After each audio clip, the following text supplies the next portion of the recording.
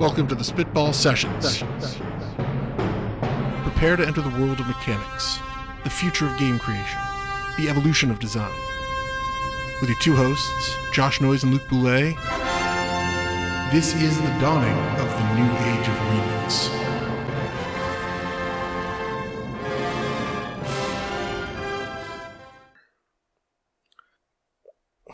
Punch you. Anyway.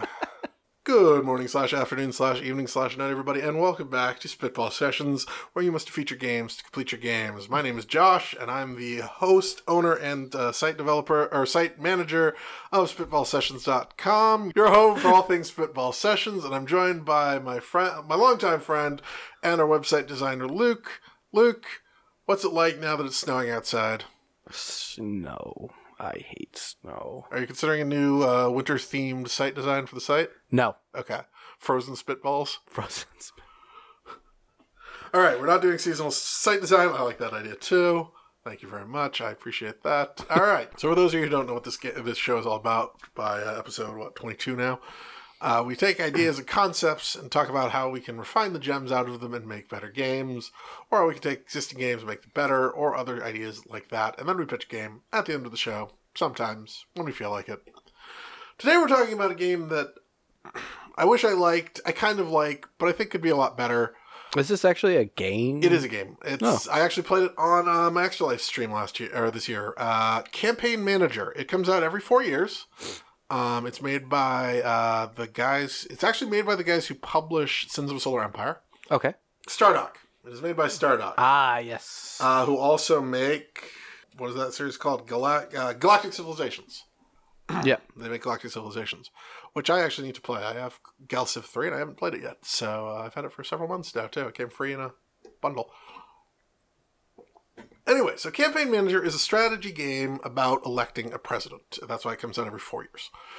You either pick... Oh, I remember now. Yeah. I showed you a little bit of this game. It takes place on the United States map, and you pick any of the... It's basically all of the existing candidates from that year, plus, a half dozen joke candidates, like 2016's version had President Obama... Obama's wife, Abraham Lincoln always shows up, a couple other people, a couple of joke candidates. And then I created my own joke candidate, Walt Disney. And then you basically assign them different attributes such as, media success, charisma, talking, basic point by basic character build point by stuff. And then you give them...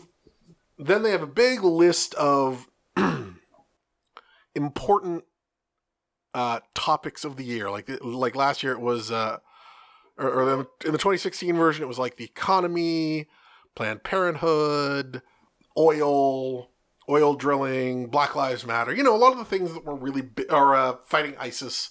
A lot of the things that were really big that year. And Right. then you pick your candidate and you go around and you raise money and you try to become popular by either talking about things that are good for you, bad for them, etc. and win endorsements from various organizations such as the NAACP, NRA, that kind of thing. And then at the end, whoever is the most popular candidate, just like in the real world, is elected president, and whoever's elected president wins the game. And so a lot of the fun of the game is doing things like trying to make California vote Republican, which is kind of rare, or trying to pick really weird things and make them very like I think at one point I was playing as Walt Disney, so I tried to make a bunch of like kid-friendly stuff popular, and then somehow I wound up. I played one game where I was up against Hillary Clinton, who was the front runner in the most controversial topic of whether or not we should investigate Hillary's emails. She was pro-investigating Hillary's emails. Weird stuff like that happens. And also you get weird things like the Democrat winning the NRA support, and I had and I was playing a Republican who won the NAACP support. Weird little things about things that really reverse history. And that's sort of where I feel like the game starts getting a little bit boring. I think Campaign Manager is kind of fun for a light, kind of goofy strategy game. It's kind of a joke game. It's a joke game, and it doesn't really hold up all that well. So I thought maybe it would be fun to sort of talk about how to make the concept of political elections have a little bit more legs as a long-term, more interesting strategy game. I know this is something that other strategy podcasts have talked about a couple of times, so I don't necessarily know that we're going to be breaking any new ground here, but it is sort of something that I feel like would be interesting to sort of talk about, because I feel like this game is interesting, but it doesn't really hold up as a deep, long-term strategy game. It's very much a joke, sort of poke and prod at the sort of the edges of politics and see what sort of goofy things you can do with it.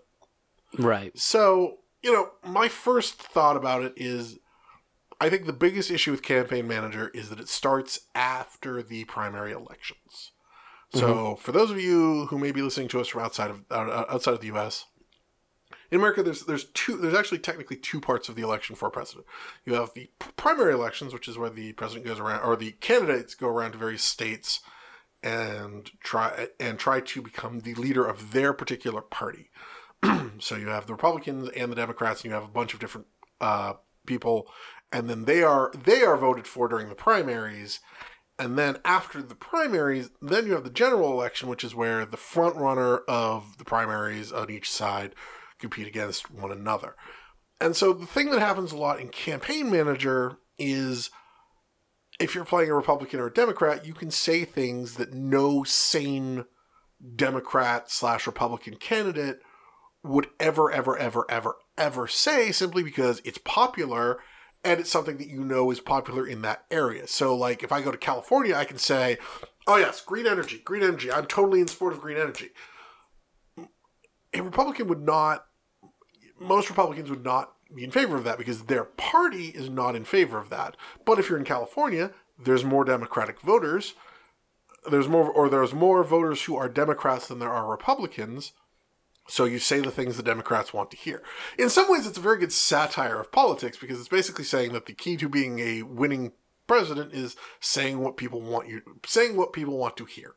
Mm-hmm. But the problem is that there is that divide in politics, which is, yes, the voters in California want to hear green energy, but your party's voters in California don't want to hear that. And if you say that in California, theoretically, that should actually make it worse for you in other states. So what you're saying there is one of the biggest things that this game needs is a better mechanic for working out how what you say affects your end result. Right. So, for instance, there should probably be a little more granularity as to what voters perceive. So if you do say green energy, yay, yay, in California, all of the general population's approval will go up, but the what is it, Republican? Or right. I don't know much about politics. So is it Republicans? Republicans tend to be more opposed to green energy. Okay, so but the Republican voters, their general opinion should go down. Right. And that does happen in California, but it doesn't, like, it's basically how it handles it is it has three groups of voters. It has Democrats, Independents, and Republicans. And each state has their own, each state has a relative percentage equal to what it actually is in real life. So there's two different kinds of ads. There's local ads, and then there's national ads. So if you do a national ad of something like, I'm pro-green energy, you will raise appeal with Democrats and Independents, but you'll lower appeal with Republicans. So things like that can happen. But there are also topics like Walt Disney wound up becoming very pro-ISIS because everybody was in support of fighting ISIS. It's really weird imagining Walt Disney being like, we should go fight ISIS in the Middle East. I was actually considering the fact that I think he was a communist. Well, he was pro-Hitler at one point, so yes. Fun. Yes, Walt Disney was an interesting man. But I think that is something that definitely, you're right, definitely needs to be looked into a little more. Is it's very easy to sort of say what people want to hear rather than necessarily what reality. I think one of the things that should be like a factor is like bleed. in that, say you go to California and you say one thing, and you go to another state and you say another. Yes. The fact that that's happened should kind of have a response. Like, well, you said this over there. Yes, like, absolutely. No one, especially in the world today, and this should be a significant factor, no one is completely disconnected from the next state over. Absolutely. So there should be some of that. So your message, you have to be careful with what your message actually is as you go from place to place, so that, because you could be shooting yourself in the foot. And like, if you contradict yourself, your general approval should go down. That would be a good way to handle that. Yeah. I think another thing is that you can sort of, like, there are topics that are like more popular versus less popular, but you can sort of shape them around you, which is not really how it works in reality. In reality, it's a lot more of the news shapes itself and politicians sort of shape themselves around the news. Like, it's not like, I think it should be about green energy. There will be things like, or I think we should go fight terrorism in the Middle East. It'll be like, there's a terrorist attack in the Middle East, and suddenly that becomes a major thing. And in Campaign Manager, it's very much that the politicians make the news. It's, I think this, I think that. And then if you talk about it a lot, it becomes very popular. What about like smear tactics and counter campaigning? Those are also handled in a sort of a jokey sort of way, where it's you sort of buy people to take care of things. Like, you can buy an eraser, or you can buy a fixer. And so if you send like a fixer around, he goes into a state and he basically makes people forget about the other candidate. No, I don't like that idea. That's kind of weak. I like the it's very goofy. I like the idea of like, one of the things that you often see is like funded groups, like I don't know, Hillary Clinton did this, that, and the other thing, paid for by people for hating Hillary Clinton, and it's technically paid for by Trump. Right. I think that's sort of what it's supposed to represent. It just sort of handles it. So something with a little more accuracy in how that functions might be interesting. And, yes, I mean, it does have a small upkeep cost, so I think that's, you can make attack ads, but that's not quite like, you can't have you can make attack ads which basically lower their people's opinions on them. Like, I say I'm pro clean energy. You can also give a speech where you say, well, they hate green energy. They hate energy. Or you could say they're pro ISIS. They like ISIS. They want us to be friends with them. But you can also run attack ads of the same nature. It's basically, I support, I'm opposed to, they support, they're opposed to. I wonder how that's handled. Because, like, in my opinion, when I see those types of ads, it's very easy to dismiss them because they're so over the top. And I wonder if you can well, obviously in this game, I don't know whether or not, but if we were to make a game like this, my thought would be to actually have it so that you actually had to be kind of like close to the truth to be more effective. Rather than just being able to say whatever you want. Like, the same thing with, like, as you go around saying this, that, and the other thing, you got to make sure that what you're saying is relevant. Yes. And doesn't conflict and all that stuff. Making sure that what you say isn't so over the top. Like, Clinton eats babies. Right. You don't want to vote for her. No one's going to go for that. I think some people would, but the problem is then you'd also get the cannibal. She'd also win the cannibal vote. Hands down. Yeah, you can't have the cannibal vote. Okay.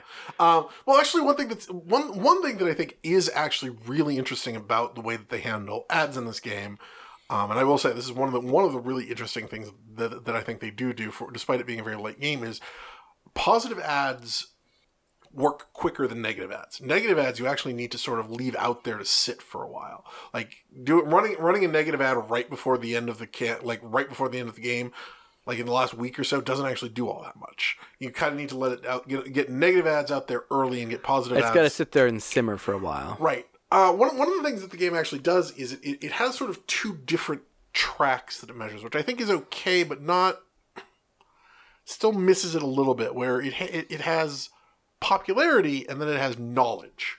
So, like, you could have, like, in California, you could be hated, but everybody knows about you.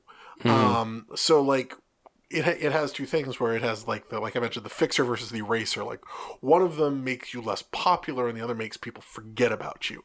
And I've never really quite figured out what not being known necessarily does. I'd love that. You use both on the person, so they don't know who you are and they hate you. Yeah. I hate this person. I don't know who he is, but I hate him. I sort of imagine them basically going around with the Men in Black little flashy thing.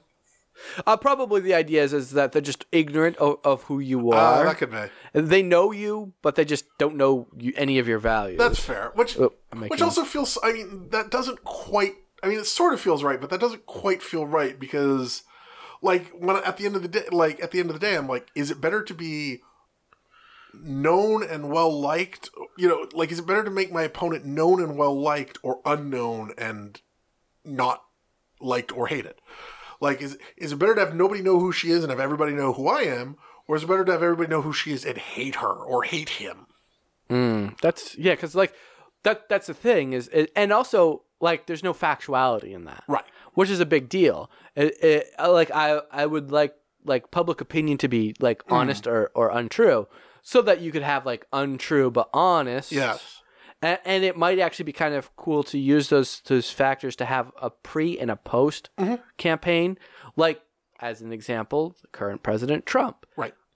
There's a lot of people who liked him, a lot of people who voted for him, but I would think that the post response to Trump is fairly negative because his actual like in office has been very brash. Well, not even that, but like the general opinion of what I've seen has dropped dramatically because people don't like him and they don't trust him. Right. Yes. No, I think that's really good. And I mean, that is sort of one of the problems with the game is that it ends at election night, right? Yeah. Is that, but I mean, the other thing is that I mean, you've gotten Walt Disney elected, but was that a good idea? Yeah, exactly. He's pro-Hitler. Yeah, exactly. You know, but I do actually think it's interesting because, you know, I think the reason they do it this way is because they want to make you an active participant. But if you look at how actual politics works, like I think that candidates have a lot of sort of power over their message, but in a lot of ways, it's almost like, I think of it almost like when you're golfing, like you could choose the club you're using and you could choose your approach, but you're sort of already playing on existing terrain. Right. Like you're playing on an existing golf course. And to me, actually, that's a really good way to present that because it's not just that. I mean, you have a lot of control. Yes. You choose your approach, you choose your club, like you said. You know the terrain. Yeah. But you have no idea what the ball's going to do. Right. Well, you have a good idea. Yes. But it could just shoot off, like get caught in a thing and like go right off into the water without intending to. And I think that's sort of true of politics too. Is like, I mean, you have control over your message. You have some control over how you react to your opponent's message, but you don't have any control over the landscape. And if things suddenly, like if a bird suddenly flies through in a golf course, you have to predict that. Or if the wind comes up suddenly, you have to deal with that. Likewise, you know, if some major news event sweeps through if North Korea declares war on us next week, that's going, you know, if North Korea declared war on us during the election, that would have changed the brunt of the election quite dramatically. That would have become a very popular talking point. And I think for me, that's the thing that I would most like to see campaign manager change. It does handle like local politics pretty well, where like something that's important in California might not be important in New York, and something that's important in New York might not be important in Massachusetts. But it doesn't really handle the concept of changing things up on you. You know, in the game where I played as Walt Disney, I made ISIS a very important factor very early on in the campaign because Republicans, Democrats, and Independents all thought ISIS was bad, and they didn't like people who supported them. So I said, I don't like ISIS. My opponent loves ISIS. They love them. They want to be friends with them. And that worked pretty much throughout the campaign. It started out as being people weren't particularly interested in it, but the more I talked about it, the more people paid attention to it. And at the end of the day, that wound up being one of the two most important factors, you know, one of the two most important things in the exit polls. So you're able to not only make a point about that, but to stand and actually build the opinion. Right. And basically by talking about it so much, people are like, oh yeah, no, that is a really big deal. Which to some extent is true. Like there were definitely things in the 2016 campaign that were not an issue until the candidates started making them an issue. Like, I mean, we already talked about Hillary's emails. Like those were not an issue until the candidates started bringing them up. Like those probably would not have been an issue in isolation. So, yes,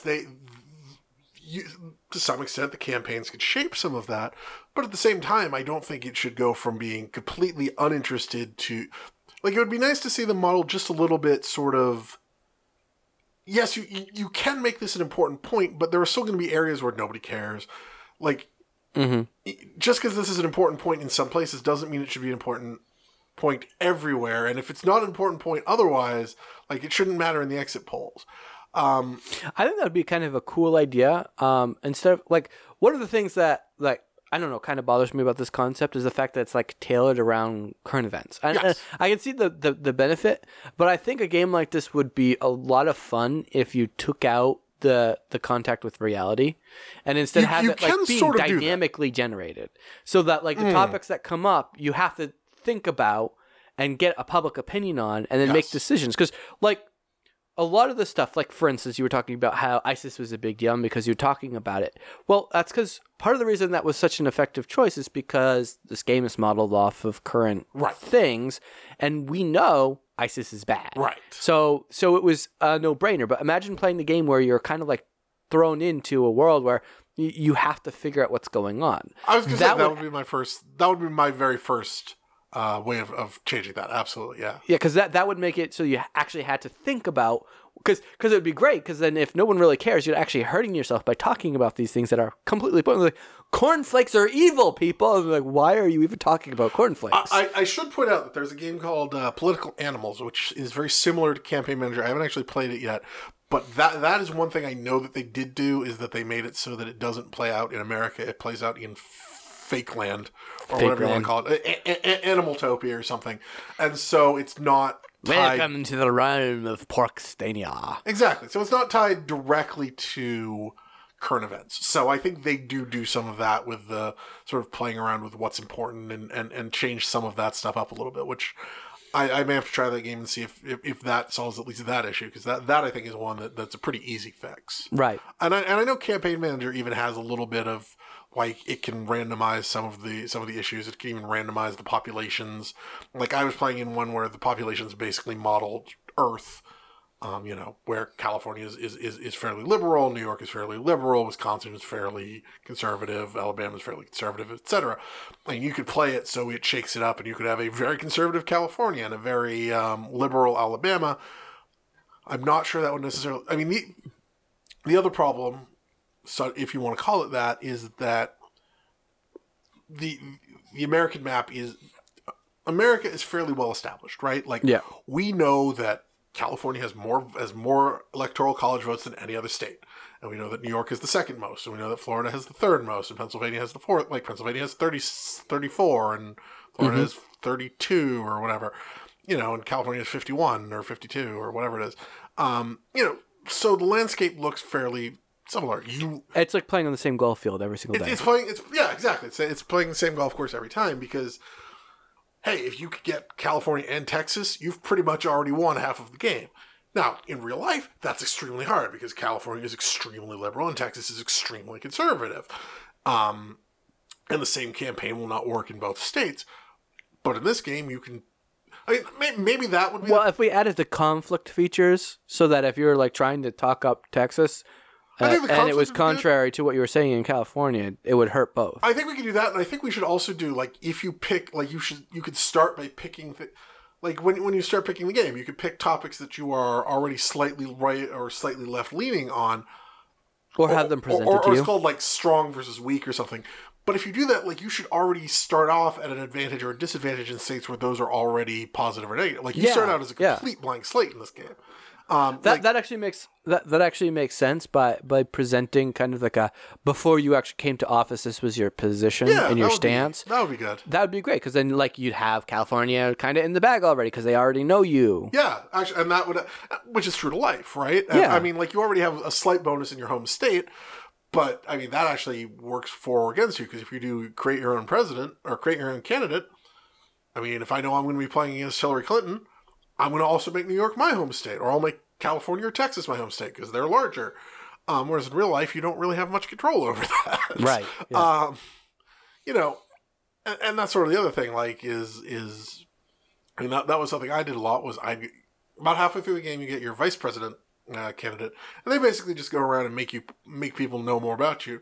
So I would send them out to a lot of the smaller states where neither of us really fought in, like, nobody ever went to Wisconsin, nobody ever went to New Hampshire, nobody ever went to Maine. If they're small, you have 2 or 3 or 4 votes, and nobody can, and it's not worth spending a full week there, which is true to life again, which is sort of weird, where it's one of those, like, this is real, and at the same time, kind of sad. I mean, like, yeah. In a lot of ways, it is sad in the same way that it makes you realize that, no, in reality, like, there's really only 6 states in the country that matter, and it's California. It's like California, Texas, Florida, New York, Pennsylvania, and Michigan. It very much reflects the flaws in the system, right? Absolutely, yes, and it really instantly makes you realize, oh yeah, this is why this happens like this every year, because there's only about 6, maybe 8 states. Actually, technically, in real life, California and Texas don't really matter. New York doesn't really matter because we already know what, for the most part, you already know where they're going. You already know where they're going.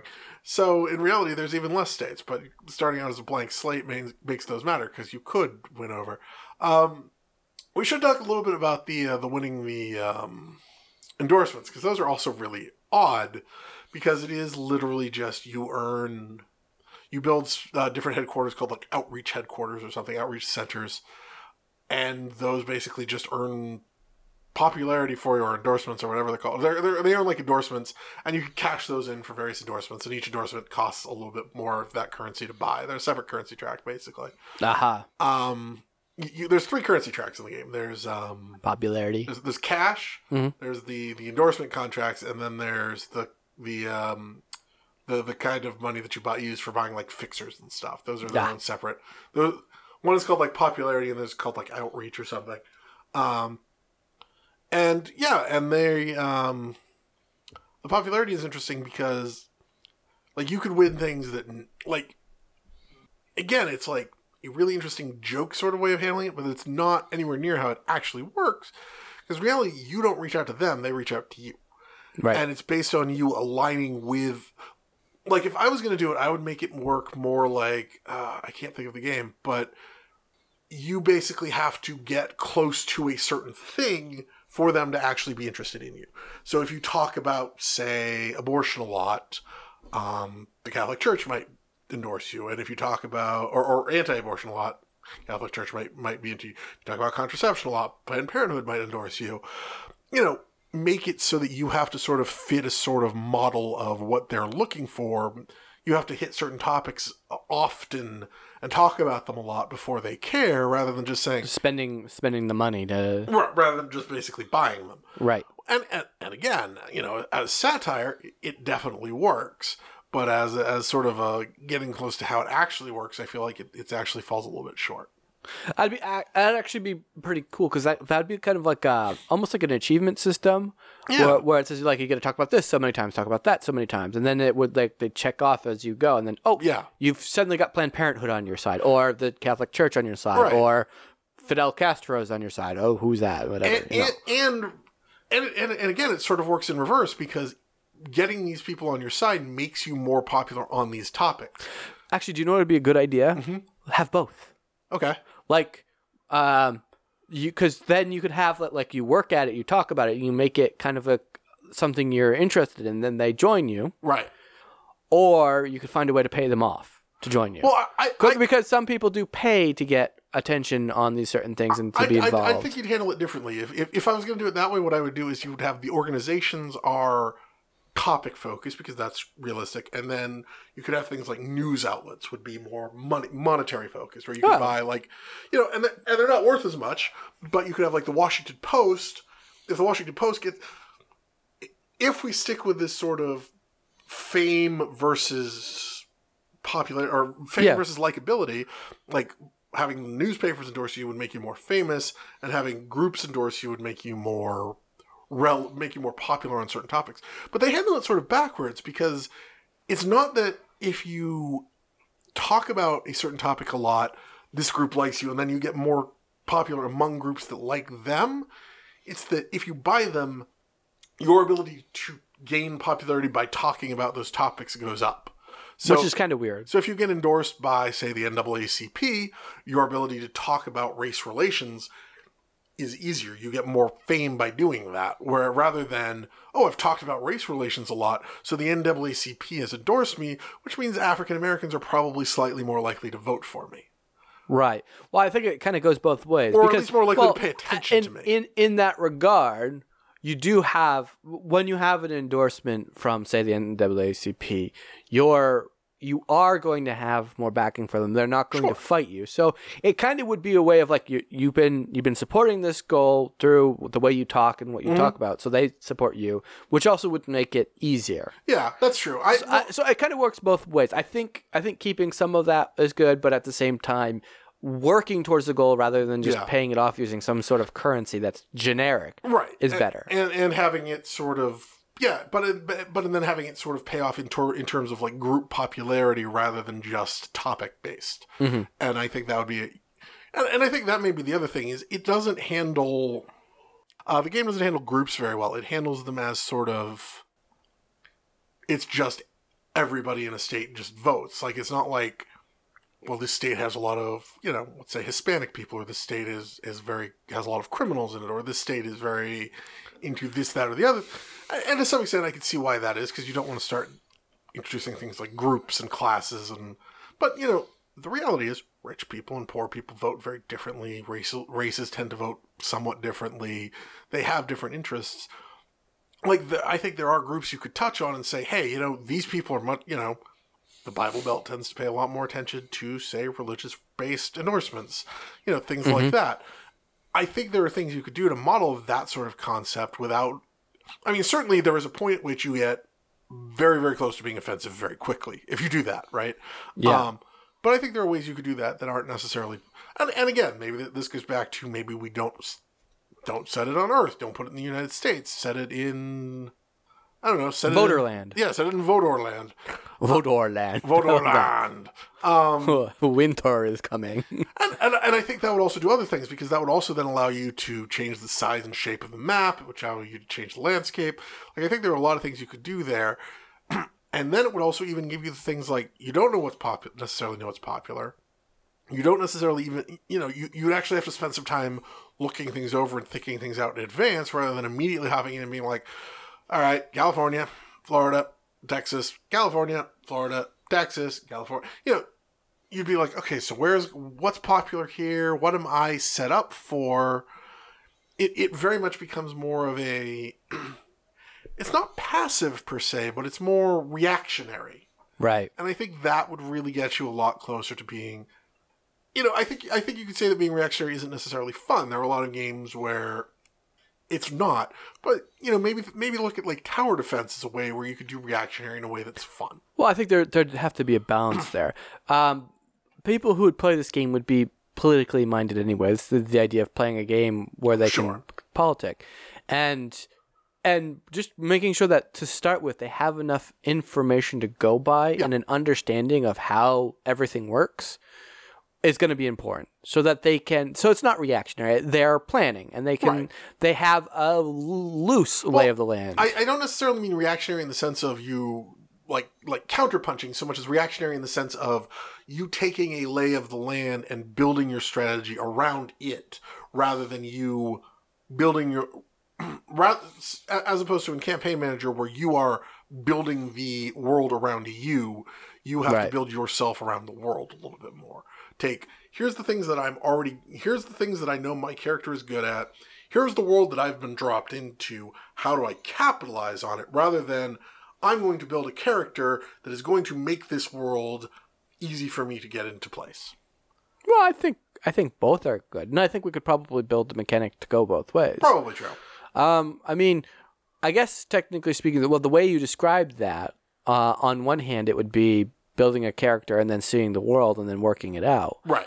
On the other hand, you could probably just make it the other way pretty easily by giving you the lay of land and then building the character afterwards. Right. And as in the perspective of a campaign manager, it might be more sensible that way, because you're like picking the person whom you're hoping will win. Right. So maybe something a little bit different, as this is a game where you're the manager, not necessarily the actual person running. Oh, that might work. Yeah. You want to choose, like, you have a whole bunch of people who are randomly generated, right? Mm-hmm. And you have to pick the one that you think is going to have the best chance of winning.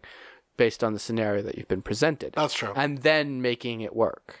That's true. That actually might make sense. Is who you're backing. Exactly. But at that point, I would still say, rather than making it that you're designing the character to be the most optimal, you would be maybe even given like 3 or 4 characters, and you can tailor them a little bit. Right. Yeah. But I mean, that's sort of that's sort of what I mean is in Campaign Manager, even before you look at the map, you can make a character who will be successful because you're like, well, I know what was popular in 2016. I know what was important in 2016. Right. I know that. Well, I mean, I know that ISIS was unpopular. Well, maybe you could work off of that. Yeah. And build a game where it's multiple campaigns you play it as every 4 years, quote marks here. You run another campaign. I should point out that Campaign Manager does come out every 4 years. They make a new one. I know. Yeah. But I mean, yeah, I agree. Having the ability to do like a historical campaign. Yeah, where you're like running through I don't know, a 40-year segment, so it's like 10 turns. Yeah. And every turn you have the previous turn to go by to decide what direction you're going to take the candidate that you take this year. Where you could be like, oh, I want to opt to keep this guy going because he's got another 4 years. That's true. Oh, that makes sense. Or maybe I'm going to back this new guy because this guy's kind of old and fuzzy and not going to work out. That actually would be, that would actually be, and that actually gets around the problem with the primaries because then you have, say, 2 or 3 guys that you know are getting near the end of the primaries, and you have to pull in with one of them, and then you basically help them win the primary, right? Based on how they've already done, and then from there, so you're like, these 3 guys are getting near to the end of the primary. This guy's really good at. This guy's really charismatic. This guy's really strong on the issues. This guy's got a lot of money. Which one of these 3 do you think do you want to back? Oh, this guy's really popular among this group. This guy's really popular among this group. And this guy's really popular. So they already have a little bit of who they're popular on. Yeah, they already have a few topics they're famous for. And they have things to set them apart. That's actually a really good idea. Yeah. All right, so we have our pitch then. We want a game that is not necessarily set on Earth. Certainly not in the United States. Where the topics shift a little bit every 4 years. Yeah, I think a little extra complexity is important here, especially when it comes to determining a population.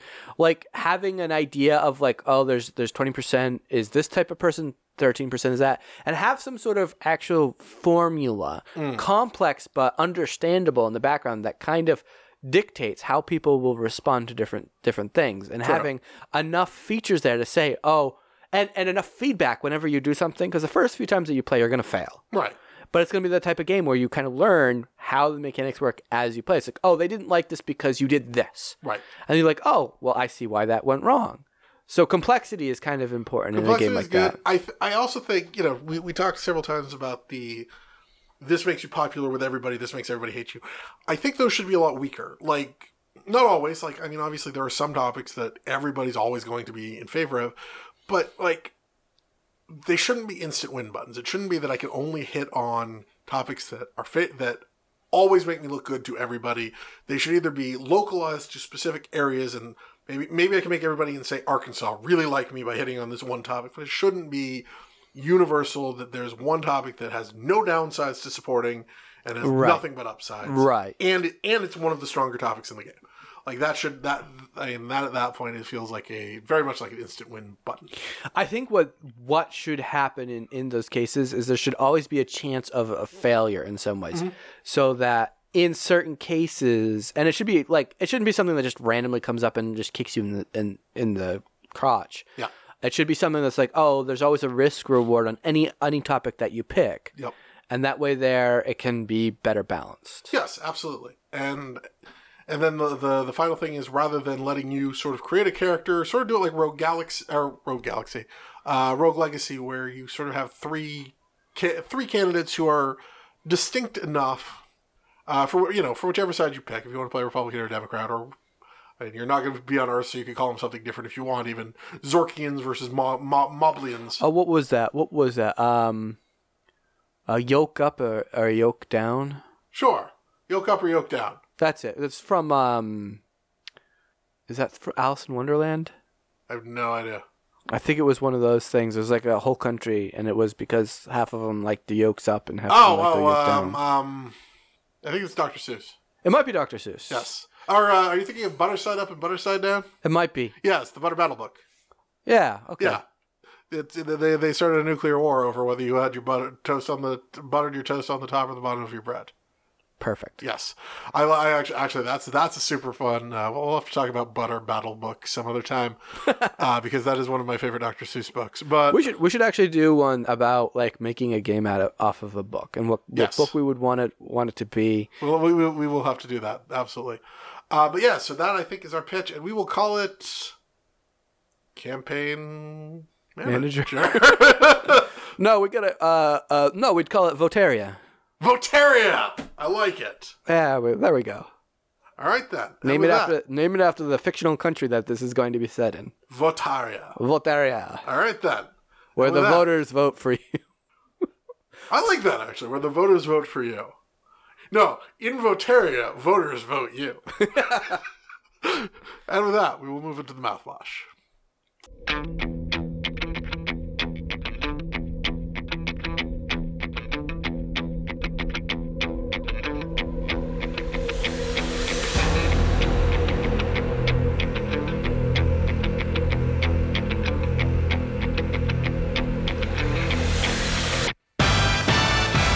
Welcome back to Spitball Sessions, where we move on to the mouthwash. Today we're going to be talking about Chivis, achievements. Chivos? Chivos. Cheetos brand Chivos? Cheetos brand Chivos. We're going to talk about what's good about them, what's bad about them. It's probably just going to be nonsense, isn't it? What's good about them? Chivos. What's bad about them? Chivos. Yeah. Done. So, Josh, what do you think about achievements? I think I don't have enough of them.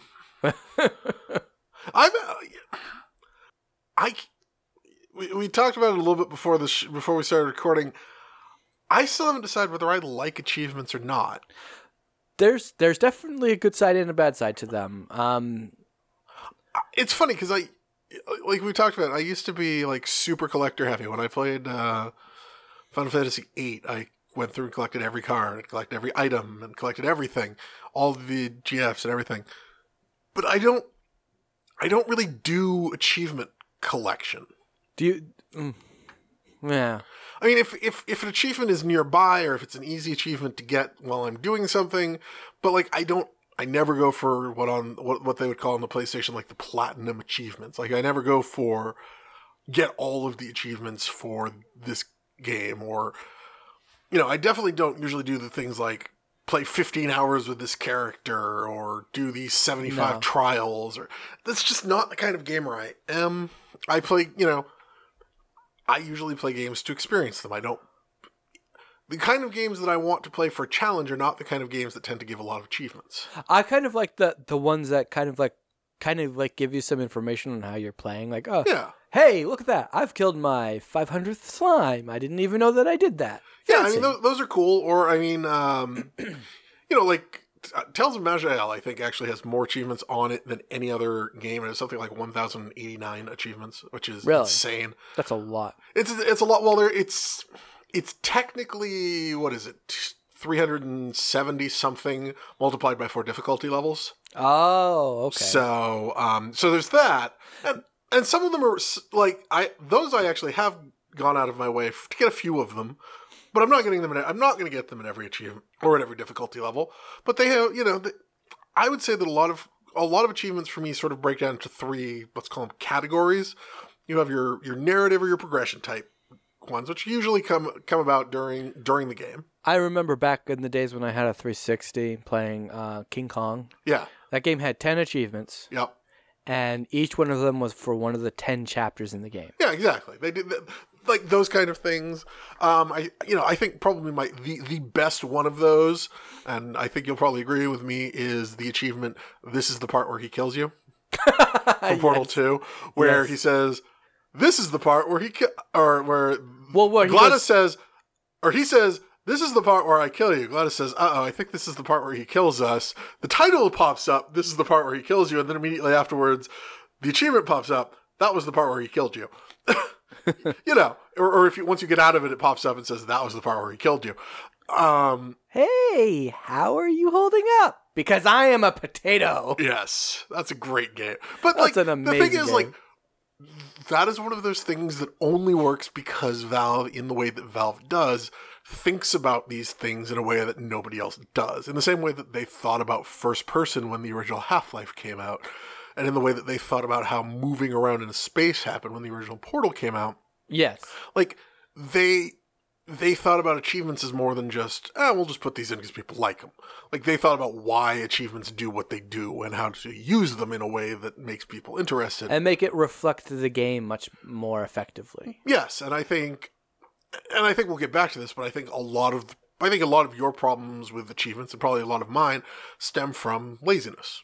And being used lazily. Laziness and abuse. Well, yes. Well, I think they go hand in hand. Mm-hmm. So I would say that there's like the narrative bucket, which are the ones that you tend to get in the storyline, and there's usually 5 to 10 of those. In most games, I think I'd say probably half the achievements tend to be in games that have achievements. Yeah. About that, and then there's usually like 5 or 6 that are like challenge based, and then there are like 5 or like about a quarter of them tend to be challenge based, and then a quarter of them tend to be like cool stuff based, shall we say? Like, I don't know what you want to call it. Like the ones you actually are excited to get. Like in Trials, there's one of like, get through this entire level without using the forward or back buttons, where you're only just changing your speed. Right. Or you can't lean at all. And then there's another one where you can only lean, you can't adjust your speed. You have to be going through at full speed. Right. Like, those kind of achievements I actually, like, of the 3 sets of achievements, I think those are the ones that I most enjoy, because it's like, try doing something that you've never done before, or would have a reason to do. Like, there's no reason to go through a level in Trials without leaning forward and backwards. That's stupid. Yeah, you're cutting off half of your control. Right. But it was actually really interesting trying to do that. It's a good way to refine your abilities. It's a good way to refine your abilities, but it's also just, it gives you the ability to say, hey, I did this really cool thing. Mm-hmm. Whereas, killing 500 monsters is cool, I guess, but it doesn't really give you the same sense of that doesn't give you that instant satisfaction. Right. The milestone achievements, let's say, the kill 10,000 mobs, those always just make me say, man, I've played this game for a really long time. Yeah, there is something to be said about that. Like NBA has some of those kind of achievements where it's just like, oh, you played your 500th game. Oh, man. Those games are 30 minutes long. I spent 100 hours on this game. Congratulations, you're pathetic. Gee, thanks. Universe, what is it? Talk for a second, but Universe Sandbox is the worst. Oh, actually, I can pull it up right now. Well, actually, thinking about terrible, I can think of a couple of games that have some pretty awful achievements. Like the shaming achievements. You heard about those? Like, the first one that comes to mind is Lollipop Chainsaw, I believe. If you position the camera to look up her skirt, it gives you a specific achievement that you can't get rid of. That pretty much, it's like it calls you a pervert. Yeah. And so everyone knows that you're a pervert. So here's one for you. Start up too many. Start Universe Sandbox 10,000 times. Gives you an achievement. Imagine taking the time to actually get that achievement. One rule. Run the game for 12 months. Whoa. Not start it up every day for 12 months. Run it for 12 months of actual real time. Because it also gives you an achievement for play it for 60 seconds, 60 minutes, 24 hours, 30 days, and then 12 months. So you'd have to leave your game running for 365 days. Leave it on for a year. Yes. I'm tempted to do that. I mean, I guess you could. There's no reason not to. That sounds like a fun thing to do, even though it's just like leaving your computer running. I mean, if you're not playing it, that would be fun to do. The idea of playing Universe Sandbox for 1 year. For what is that? 365 days. 365 days times 24 hours. Is a lot. So, yeah, it's like, 600, 7,000. Yeah, it's like 7,000 hours or something. No. 70,000 hours. 8,760. Okay. Well, it's more than I thought, but less than you did. Yeah, I said 10,000 originally, which is, you're right. You said 7,000 originally. Okay, 7,000 originally. Which I thought was too little. Wait, no, I thought was too much. And then you said 70,000, and I thought that was way too much. Yeah, that's way too much. No, okay, so it's a little over 7,000. I was closer at the first time. That's a lot of hours. Math. Yeah, that is a lot of hours. That's an excessive amount of time. Can you imagine podcasting for that much time? No. I actually now want to see how many people have that achieved. 0.8%. 0.8%. Wow, that's kind of sad. Which I mean, to be fair, some of those I actually like. Like the initial startup achievements are actually kind of interesting because this one actually has a very high achievement, which is 90.8%, which is actually much higher than most. Like most games that have achievements within the first 5 to 10 minutes, I find usually 60% of people who own the game have that achievement, which means that 40% of people who have that game have literally never played most games. I probably don't have that achievement. For Universe Sandbox? Probably not. Start up the universe. I do have that one. Okay. For instance, the NBA 2K17 has an achievement that you usually get about, let's say 5 hours into a career. About half the people have that achievement. If I look at 10 to the third or 1,000 times. Wow. Yeah, too many. Yes, that's that. I agree with them on that one. That's, yeah. So I thought I had some of these achievements. Phantom Brave is 82%, so that's actually a little bit higher than I was expecting too. So, but I find that a lot of games, at least 10, probably 20, 25% of people have never even played most games that are in their library, which to me is, I don't want to say necessarily telling because I think it's telling about something. I don't necessarily know that it's telling about the quality of any individual game. But, just looking at some of these achievements, even just for like Phantom Brave, take 10 items home, complete a random dungeon. Okay, those are cool. Those are things you're probably going to do in the course of your game. Complete various chapters of the game. That probably going to do that. Mm-hmm. Completed the bonus scenarios. 3% of people have gotten that. Reach level 9,999. 2% of people. What game is that? Phantom Brave. Oh, okay. Reach level 9,999. 2% of people have gotten that achievement. And that's halfway up the difficult, or unlocked all achievements. Less than 1%. Some of these achievements are just like I could just pull up any random one and I could probably find at least 2 achievements that I just go, no. Oh, good grief. Reseteer. Why is that on the top of my list all the time? Because it's the game your wife has played more than any other game ever. Oh, it's so annoying. I have 628 hours on this game. And I barely touched it. I probably put about 50 hours into so that game we played the other day, that I showed you the other day, They Bleed Pixels. Oh, yeah.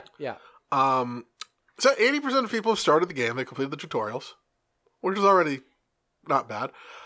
But, once you start getting through the first level, 60% of people. You've already dropped off 30% of the people who've got through this. That kind of tells you the level of staying power that game has. It does provide... It's really hard. Yeah.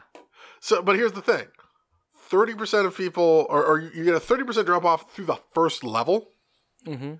By the time you get to the end of the second chapter, you're down to 16% of people who've completed it. Wow. So you've dropped off 50% of the people who have played the tutorial, or 80% of the people who own the game have played the tutorial. 60% of those people have not made it past the second level. That's or second world. That's definitely a hard. So achievements are a good way to get some static information about your player base. That's actually, that is actually interesting telling.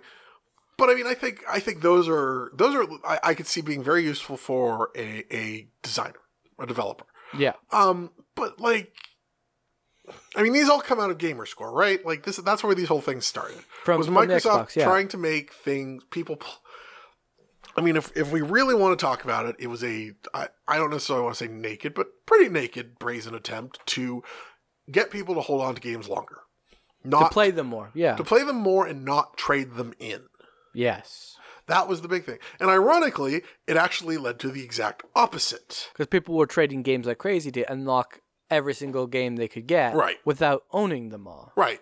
So it actually boosted the used sales market because people were so insane about building their Gamerscore. And this is a major problem, I think. A lot of people get obsessed with chasing that, yes, chasing Gamerscore, chasing your achievement count, because it's actually damaging the Steam store.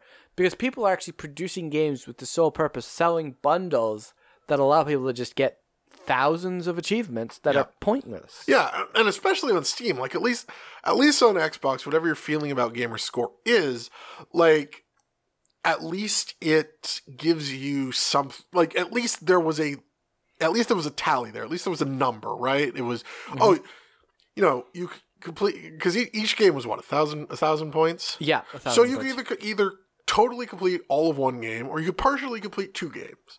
Like if you weren't one of those people, who's obsessed with achievements, you could still get a fairly high gamer score by buying games and playing them your normal way, right? And like I do, if you see some that look fun, you do them, and if you see some that don't look interesting to you, you don't do them. Right. I'm going to get to my thesis right here in the middle. I think achievements are great when they accentuate your playstyle. If you're the kind of person who wants to dig every last drop out of a game, achievements are great for you because they give you more things to do, more ways to do them, give you some things to try. And if you want to be the kind of crazy person who in Fallout 4 gets all 4 endings and collects 100 gajillion things and meets with all these people, you get cool little achievements for doing that. You get rewarded for your hard work. Or if you're one of those crazy people in Phantom Brave or Disgaea. If you're one of those crazy people in Disgaea who wants to get a weapon, go into your weapon, level that weapon up to 999, go into that weapon to get the super weapon, level that up to 999, and then use that to level your guy up to 9,999, they've got an achievement for you. I hope it's called something like You're a Crazy Person, because that's about 400 hours of grinding. Give or take. It's probably about 70 hours of grinding. But I hope it's called Waste of Time or something, but if you're the kind of person who really, really, really loves this guy and wants to do that because that's fun for you, I will pull it up right now. I guarantee there's an achievement for that. And that's great. If that's, getting something cool for something you want to do is awesome. I think for me, it's when it makes people do things they wouldn't otherwise do that it really bothers me. Yeah, there is that sad side of when you're going out of your way to play games that are terrible just to get the achievements out of them. Yes. That is kind of gross. Yes. Oh, absolutely. Or even just, so there's one in here for deal 1 million damage, or 100 million damage. Woohoo! Clear 100% of the Dark World stages. I should point out, these are all less than 2% of the people who have gotten these yet so far. Reincarnated 10 times is 3%. There we go. Total level 10,000. 6% of people have gotten that, which is I'm actually surprised. That's more than I would have figured. So that's one level beyond 9,999. So apparently I didn't actually realize the game goes above 9,999. So if you want to be the person, you're one level off, man. I know. So if you're one of those people who wants to get your characters to level 9,999 plus 1, Disgaea 2 has an achievement for you. If you want to be one of those guys who wants to get your character to level 9,999, well, I'm sorry. There isn't an achievement for that. But there is one if you get one more level after that. Yes. It's even called Master Grinder. So, that's a little too positive for me. I mean, you know what? At that point, when you get that, you're going to be crying in shame. So they got to give you a little bit of positive reinforcement.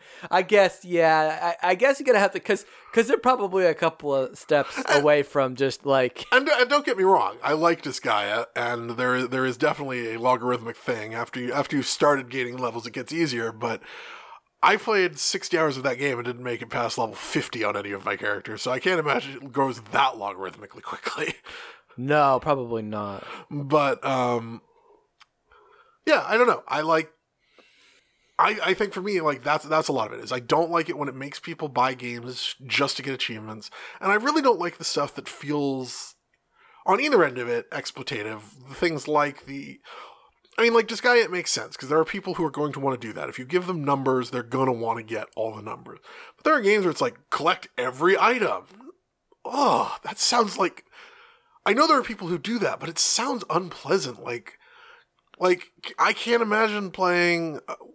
I guess in Crackdown you had to, but can you imagine playing a game like Or there's one in Just Cause where it's unlock 75% of all villages, because even they realize that get 100% of all villages is insane. What was that? I was playing GTA 5, the one for the 360. Okay. I think it was 5, but it might have been 4. It was 4. 5 is... No, you're right. 4. 5 is the newer one. Yeah. And I remember for some reason I was hunting the pigeon achievement where you have to find and kill 100 pigeons. 100 pigeons. Yep. I got to 60. Yep. And I gave the game back to the person who gave it to me. Yep. And never touched the game again. Yep. Because that was just I got that far. I said, "What am I doing?" Yeah, like for instance, I think a game very similar to that, Saints Row 3. Mm-hmm. I love Saints Row 3. I think Saints Row 3 is the best of the open world crime games. Yeah. I adore it, partially because it doesn't feel like that. It's much lighter. It's much funnier. It doesn't feel as kind of icky as Grand Theft Auto makes me feel. Right. Yeah. It is a joke. It is a parody, and it is having fun the whole. Like, you start out the game doing a bank robbery by dressing, and all of your characters are dressed up in giant mascot faces of your most famous of the most famous member of your gang. So you're your gang disguising yourselves as a member of your gang to go do a bank robbery. Hilarious. And it's that level of joke all the way. It doesn't sound that funny in concept. Watching it, it's pretty funny. But I mean, that gives you an idea of how seriously the game takes itself. None. It's very tongue-in-cheek. It's very tongue-in-cheek.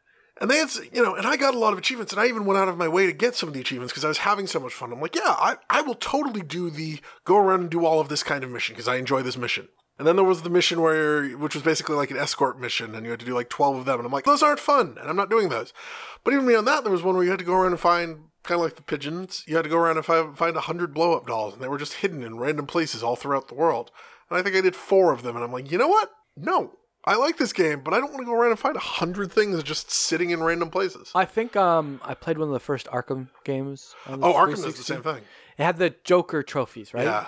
Or the Riddler trophies. Riddler trophies, exactly. Yeah, the Riddler trophies. Yep. Those were annoying.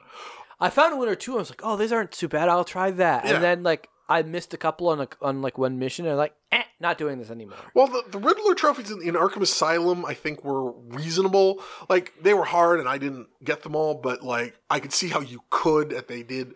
Like, and part of the reward was actually, like, reading or listening to or whatever it was related to finding that specific trophy. There's always some content attached as well. There was some of them were basic things like get X number of combo points or combo X number of times or whatever. But some of them were like, oh, here's a thing, here's a clue to a famous Batman villain. Let's see if you could find the thing in the world that represents that villain.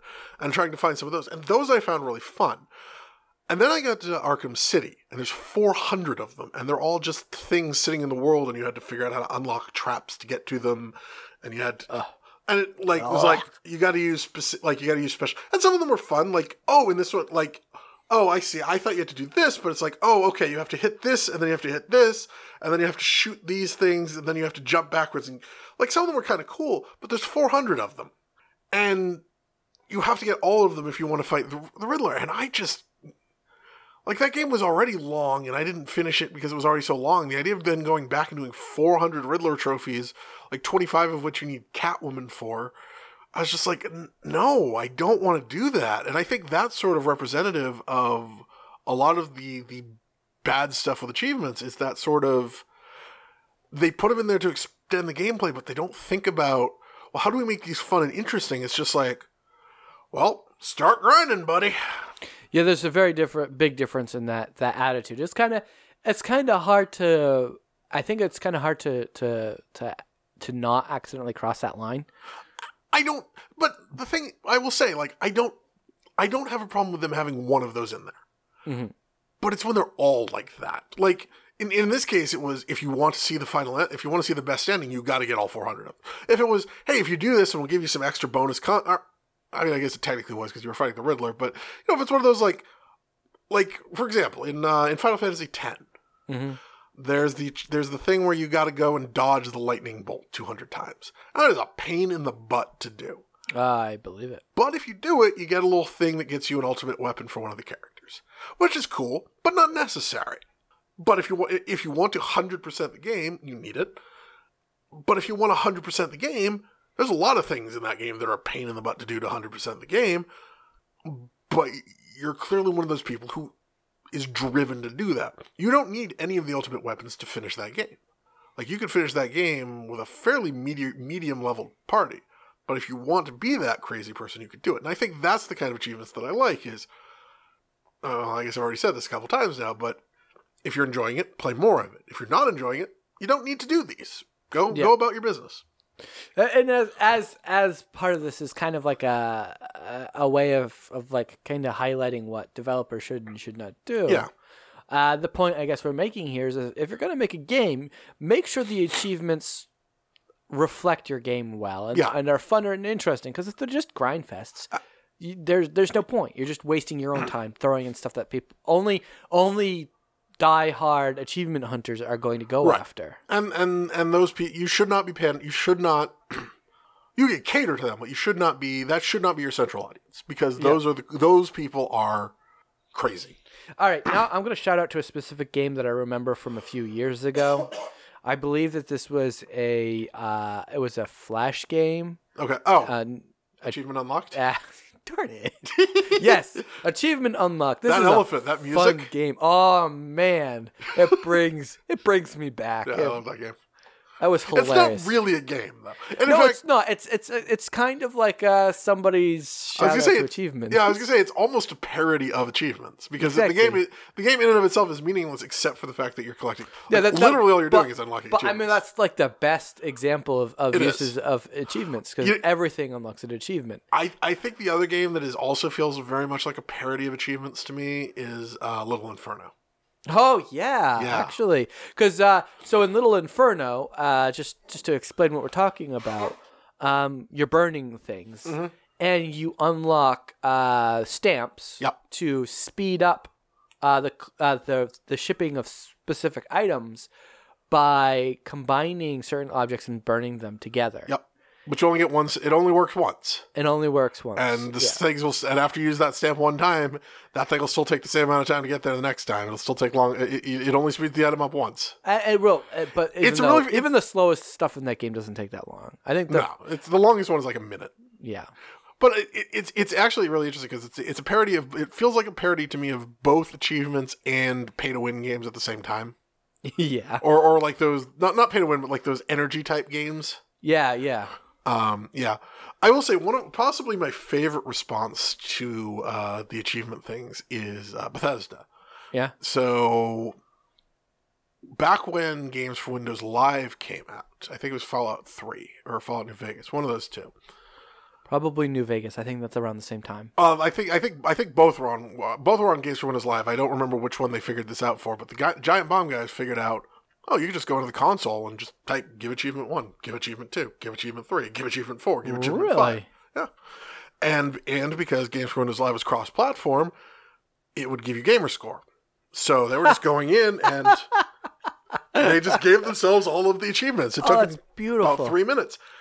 And people found out about this and complained to Bethesda about it because they're like, you're devaluing gamer score. And they're like, basically saying, we don't care. Because, and they're right, like, why should they care? Like, why should a developer care about gamerscore? Like, gamerscore at some point became a thing that, like, the only people who cared were people who hardcore cared. Nobody else cared about gamerscore at all. Right. And I think, like, and that's true. Like, I really enjoy unlocking achievements. For about a year, I think for me, maybe it was 6 months, maybe a year, where I got into that, like, the achievement thing really bad. I was like, oh, this is really cool. Oh, I'm going to get every achievement for this game. And then at some point, I'm just like, no. There's really no point. A, there's no point, especially on Steam. A, there's no point. But B, it's like, I started, at first there were a lot of games where like, oh, these are reasonable achievements. And then people started coming out with achievements that I'm like, this is just insane. Or this is impossible. Or like, I mean, Crusader Kings has some insane achievements. And I'm just like, I don't ever want to play a game in this way. Like, that's just not something I want. And this is sort of what I go back to when I say that, like, for me, a lot of the games that it's weird. Like, the games that actually I want achievements for are games that don't give achievements. Like, I would love if Touhou had achievements. I would love if Cataclysm had achievements. I would love if, I would like games like that to have achievements, and most of those don't, because it is about the satisfaction of doing it yourself. the games that all have achievements all tend to be story-based and occasionally strategy games. Mm-hmm. And I just, like, a story-based game especially, it's like, usually I'm playing, like, the story is the part that's motivating me to keep playing. I'm not playing these to be some game, some master gamer here. I'm playing these because, I don't know, like, maybe platformers I could see being one where it would be fun, but, like, the ones where I wanted are like challenge type games, and those have never had it. Like even Skate, like would be great for achievements, and I don't remember that having a lot of achievements. Because I mean, you're already pursuing challenge anyway. Yeah, exactly. So adding an extra layer to that wouldn't be a bad idea. Like, oh hey, you managed to do a grind for 2.5 minutes. That's awesome. Yeah, exactly. Or, like those kind of things would be cool. Or in Touhou, like you managed to beat an entire level without getting hit, or you managed to beat the entire game without getting hit. Like that would be awesome. But Touhou's just like, I mean, Touhou technically does, because if you beat the game without restarting it, you get the best ending, but that's not quite the same. You're looking something up over there. What are you looking up? I'm trying to find my old gamer, my Xbox Live game account. Oh, no, that's right. Okay, so I lost my old one. I have a gamer score of 40. I unfortunately don't really know that I have all that much more to say, so maybe you have some stuff to say, because I think there's a lot of that. I think we covered up most of what is there. Okay. Unfortunately, I don't think it's been very good for the community because it has produced a lot of games that, in one way or another, because the focus was achievements, it becomes less of a game. I can understand certain games, including like you said, Skate would be a great game to have something Gratuitous like Space that. Battles. Gratuitous Space Battles would be another great one. Does it not have I don't think it does. I think it kind of came out before that craze. I don't know if I mentioned this already, but there are actual like bundles out there of these horrible farming games, not like farming simulator games, but games that were created asset flip games where they just put in 500 to 1,000 achievements. And I still don't understand the point of that in Steam. I think in this particular case, they sell the games to people who want to. Get achievements. Like you can buy a bundle that has like 5 to 10 of their games, and it's called the 30,000 achievement bundle. You buy these games, you run them, and you just build up. I don't understand the point of Steam achievements, especially since it's only for those type of people who like think it's a good thing, I guess. And I don't understand. Especially since like there are programs you can run that will just give you all achievements for all games that you own.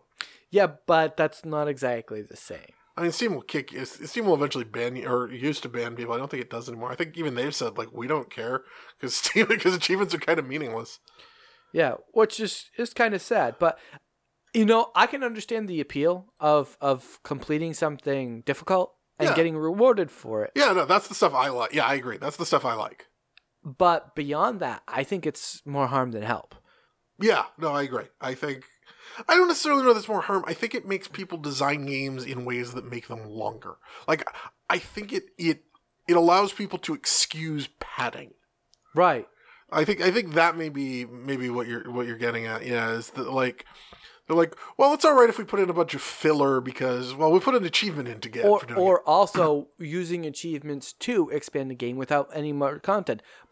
Literally, by just putting in the extra bit of code for an achievement that says hop 200,000 times, you forced a person to push the jump button 240,000 times if they want that achievement.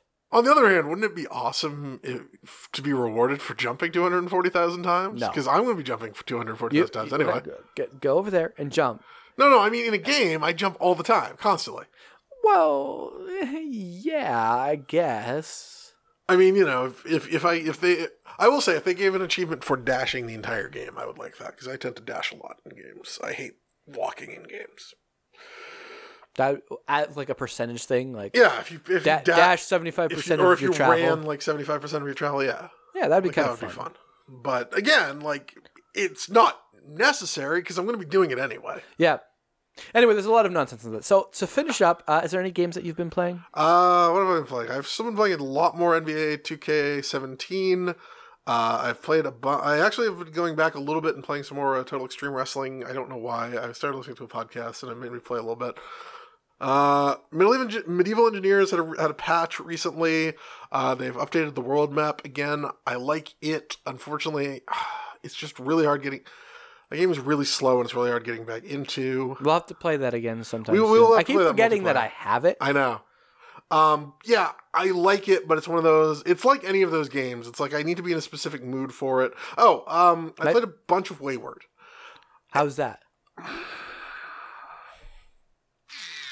I like it, but yeah, I could see the butt coming. I don't know. You sound conflicted. I am conflicted about it. It's a lot like it's a lot like Cataclysm, and I think that is both good and bad. It is a Homeworld roguelike. Cataclysm. What? Homeworld. No, like with the roguelike, like Cataclysm DDA. Oh, CDA. Okay. But it's I don't know. It's really hard. Everything is a random chance, including things like lighting a fire. Oh, that's terrible. So I mean, it's supposed to be a very hard and brutal game. I've not even managed to make it to like what I sort of call tier 2. I've sort of made it to tier 2 where I can start crafting metal. I haven't quite made it past that. I don't know. It's got a lot of the same problem. It's kind of the same problem I have with Cataclysm, which is like by the time I feel like I've gotten far enough that I kind of know what I'm doing, I'm then killed. So I never really feel like I feel like I learn one thing. I have to play an hour to learn one thing, and then I die. Then I have to play an hour, and then I learn another thing, and then I die. And then play an hour and 5 minutes, and I learn another thing, and then I die. Like I wish I could get into the meat a little bit quicker. Yeah, like 20 minutes instead of an hour. I can understand that. Like the thing about roguelikes is you start out in the thick of things, where in this, you don't even start building up to the roguelike part of it for an hour. That's something I'm trying to figure out how I would make that work a bit better, because I actually do want to get into building this roguelike I've been talking about. Man, that's going to be really hard. Oh, and I also played a bunch of... I started watching a YouTube series about it. I'm not ready to say too much about it, but I've been trying to play From the Depths. I'm terrible at it, like really, really bad. I think I need to go through the tutorials. I'm sure. Is that an underwater game? There's 89 tutorials, and I've gone through 4. Oh, tutorial. It's brutal tutorial levels. Good grief. And I think I'll let you talk about the Spatials a little bit. I still haven't played it. Oh, well, I'll talk about the Spatials a little bit. No, don't. I'm kind of trying to go into this blind. I know it's like Star Trek and that was basically what I was going to say. It's Star Trek and Dwarf Fortress. It looks really good. It's fine. I intend to get down and play some of this, and probably going to stream it. I have not been in a streaming mood. I know it's on Giant Bomb because I just updated the wiki for it. And I was so ready to play it, and it is finally on Twitch's list of games, so I can play it. Because you know why? Why? Because I wrote the wiki page for it on Giant Bomb. Oh, fancy. Awesome. That's 100 wiki points, everybody. Boom! Okay, so I'm going to talk about what I've been getting into recently. Okay. First off, funnily enough, I'm going to hit on this. The final part of the Zelda Breath of the Wild expansion came out. The DLC? Oh my goodness, it's really good. Is it worth buying the DLC for? If I wasn't going to buy any... Honestly, in my perspective, it was what, $20 for the full pack? Was it? Okay. I think so. 20 or $30. The first half was worth it. Okay. Because the challenges for the sword, which I think you would love, they're really, really hard. Okay. But that does that count as an achievement? In a way, okay, because you do get an award, but it doesn't actually like flag. That was sort of my. Well, I mean, that was sort of my. Like, that's the other kind of achievements that I think are fun. Are the things just circling back real quick? Those I think are fun. Like doing things and getting something in the game. Those are way better than achievements. Yeah, absolutely. And on that, so and the second one, it starts. This is a bit of a spoiler. It starts with it's something to do with the 4 divine beasts. So when you complete the 4 divine beasts, this quest line unlocks. Oh, okay. When you have the paid part. So if you're starting from scratch and you've paid for it and you're just starting the game now, once you unlock the 4 divine beasts, you go back to where you woke up. Oh, okay. You put your tablet on the pedestal, and a gigantic tuning fork of doom pops up. Nice. The fun thing about this tuning fork of doom is as soon as you take it, it drains all of your health except for a 1/4 heart. Oh, wow. And it's a 1-hit kill weapon. Nice. So you actually... So it's Dante Must Die mode. It's sort of, right? So you have, on the plateau, there's a certain area you have to go to, and you have to defeat all of the monsters in this area without dying. Oh, jeepers. And once you complete that, then it unlocks 4 new sub-shrines. You go to those, and there's 3. Each one of these little things that pops up has 3 locations that it shows you. You have to go to those locations, complete a challenge. It brings up a new fancy shrine. You complete the shrine. When you've done all 4 shrines, I believe you fight the boss again, but only using the weapons that the character that died at that had. Oh, jeepers. So I did the first one I've done, Urbosa. So you have Urbosa's sword, her shield, and that's it. And you have to fight and defeat the boss. And then when you do that, it gives you something really nice. Nice. I still haven't beaten the last 2 bosses. I'm game going to try to is finish so that game good. before the end of the year. I think I'm going to make that my goal, is to try to beat it before the end of the year. I'd say it's worth it. I love this game. It's very good. I keep getting distracted with streaming and playing PC games. Well, there's tons of stuff right now. So, the big thing I really wanted to talk about is I finally got my hands on a Switch. Oh, yes. And I absolutely love it. Now, disclaimer here, I am totally a Nintendo fanboy. I freely admit it. To a creepy extent. I wouldn't say creepy extent. Probably just under creepy. Just under creepy. Brain cramp.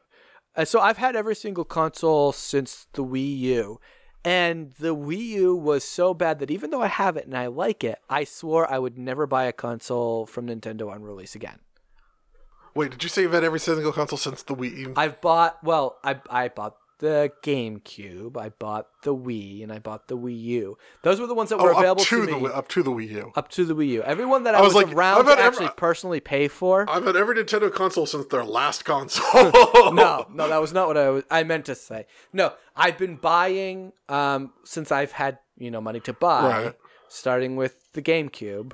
Yep. I've bought them on release. Yep. And the Wii U, I didn't. I said I wasn't going to anymore. I did. I bought it on release, and I kind of regretted it. Yeah. As much as I like the Wii U, I understand why it failed. Yes. So with the Switch, I waited, and I finally had some extra money, and so I bought the Switch, and I love this thing. It's fantastic. It's fast. It's effective. The games look great. So I've got 3 games for it. I played all 3, and I love them. Mario Odyssey. I can see why that's like a 100% 5-star game. It's very good, very well engineered. You're going to be playing this in a little bit. Yeah, I'm going to have to try that. I've got Xenoblade Chronicles, which it scratches the JRPG itch for me. Every now and again, I want a kind of a classic-ish JRPG, and it's not really a classic JRPG, but it feels like one, down to the really bad voice acting. Yeah. Unfortunately, it also is kind of buggy, and clearly it was rushed. It's not the best, especially when it comes to the Xenoblade Chronicles line. Yes. I have friends who've played them all, and they confirm and the Xeno line. The Xeno line has always been very solid in their game, but this one is a little lacking in quality, and it shows. Which is unfortunate. I still think it's a worthwhile game, but maybe don't spend the $60 like I did for it. Yeah, wait till it's on sale. Unlike Nintendo-based games, it will probably go on sale at some point. Now, the one game that I think absolutely reinforces what the Switch was designed for is Stardew Valley. Because the entire concept of the Switch is being able to play on the TV, pull it off the stand, and taking it somewhere, and playing... Why are you giving me funny looks? I'm not. I'm playing around with my screen. Anyway, go ahead. Okay. So what's awesome about this is that Stardew Valley seems to fit that. Having this game, which has been on the PC, and like even with a laptop, it's not very convenient to just pick up and play a little bit here and there. But with the Switch, I can now do that, and it so suits that model very well. So that I absolutely love. I'm looking forward to seeing what's coming up next in this, and I'm ready to go. Nice. Are you gonna get the new Fire Emblem? I might, yeah. I think for me, Fire Emblem seems to be the thing that keeps selling me Nintendo consoles, which is silly because I don't think I've beaten a Fire Emblem since like. Yeah, Fire but how Emblem many 10. hours do you put in it, like on average on one of those games? At least 30. At least, okay, because I was going to say if it's 30 or more, then you've justified the purchase. Oh yeah, no, I mean, I put 50 hours into Fire Emblem Awakenings. I think I put at least 30 into Fire Emblem Rebirth. So yeah, I'm by no means a completionist. I play games until I'm done playing games. But I would like to beat them, but at some point it's just like I get pulled away and they get very hard, and I am a completionist when it comes to Fire Emblem because I do not like losing characters. And at some point it's like I've beaten this level 7 times, I've played this level 7 times and I get frustrated. So it's not that you're a completionist as in you just don't like losing characters. I don't like characters dying in Fire Emblem. I really want to get to the end with all the characters. Yeah, you're not a completionist, you're a perfectionist. I am a perfectionist. Well, not even with most Fire Emblem specifically, because not only do you lose the story stuff, you also lose the character stuff. And some of the characters are pretty interesting. Some of the characters are really fun. I like the characters. I don't want my character's wife dying in Fire Emblem Awakenings. Like, that's just not cool. Like, don't let your wife die, dude. Don't let your wife die. And the funny thing is, like, she actually starts out in Rebirth. She actually starts out as the weakest character in the game. But if you could shepherd her up over 10 levels, she becomes one of the most powerful characters in the game. So, I'm going to play more of that game. At some point, I just don't play handhelds all that much anymore. But well, you get yourself a Switch and that'll change. I can do that, or I can just plug that in, take that into the bedroom, and just stop playing iPad all the time. Yeah. I keep watching stuff on my iPad. But anyway, right. I think that's all I've got right now to talk about. I'm again really excited about the Switch. I think it's a great solid game, solid system. We've been talking back and forth about whether or not this is going to be a good system, and it seems very promising. And the response from the general public has reflected that. So. Oh yeah, did I talk on the last podcast about Battle Chef Brigade? I think you did, yeah. Okay, because I was gonna say Battle Chef Brigade, amazing, awesome game. Just so it is one of those games that makes me laugh and just in joy the 2 times I've played it. Just laughing out loud. I think that game actually inspired one of our first podcasts. It inspired our 8th podcast, episode 8. Ah, yes. Yeah, no, it just, the art style is, you know what the art style reminds me of? I've been thinking about this off and on. It looks like anime, if anime was drawn by the guy who did the art for Alice in Wonderland. Yeah, no, I can see that. It's like Victorian style anime. The writing is fun and funny. It's semi-predictable, but it's well written. I think I like about it a lot of the stuff that I liked about Ruby, which is it feels like something that is made out of a love for that sort of Japanese anime style, while also sort of having a little fun with it and playing with it and sort of tweaking its nose at it just a little bit, just sort of being sort of fresh with it. Yeah. But it plays really fun and it's really stressful. Really stressful, because you have 5 minutes to basically play Monster Hunter and play Bejeweled at the same time. Oh yeah. It's great. Pick it up. It's only $20. Really give it a... I agree. Super popular. I haven't played it, but I've seen it, and it looks like a supremely good game. And it's beautiful. It's beautiful. It's well done. Pick it up if you have $20 lying around. I would say there's your Christmas bonus gift game. Right there. Spend your $25 Christmas bonus on Battle Chef Brigade. It even comes with a turkey in the game. Okay. Anyway, there you go. Battle Chef Brigade. So good, Josh is going to tout it twice. I am. All right. If you have any questions, thoughts, or pitch ideas, please send them to us at spitball.sessions@gmail.com. You can also check out our other writing and articles at spitballsessions.com, even though we don't have any currently. We'll work on that. You can find me at twitch.tv/thedrell or at thedrell on YouTube. You can find my friend Josh here at twitch.tv/Koholos, that's KOHOLOS, or at Koholos on YouTube. I'd like to thank Josh again for editing this podcast. The poor guy's going to go out of his mind trying to get this one working. Yeah. I'd also like to thank Josh again for joining me for this exciting episode of Spitball Sessions. Tune in next time. Till then, keep your feet in the batter's box and your eye on the ball, because we'll have another hot pitch. Thank you for joining us for yet another fun episode of Spitball Sessions. We hope you had a good time. Please pay attention as you exit the stadium to make sure that you're not run over by any cars, trucks, or other moving objects. If you'd like to contact us, you can drop us a line at spitball.sessions@gmail.com or on Twitter @spitballsession. Please leave us reviews on your podcasting platform of choice so that other people can help find the show. Remember, we can't do this without you. And come back in 2 weeks for the next exciting installment of the Spitball Session. Remember, only you can prevent bad games.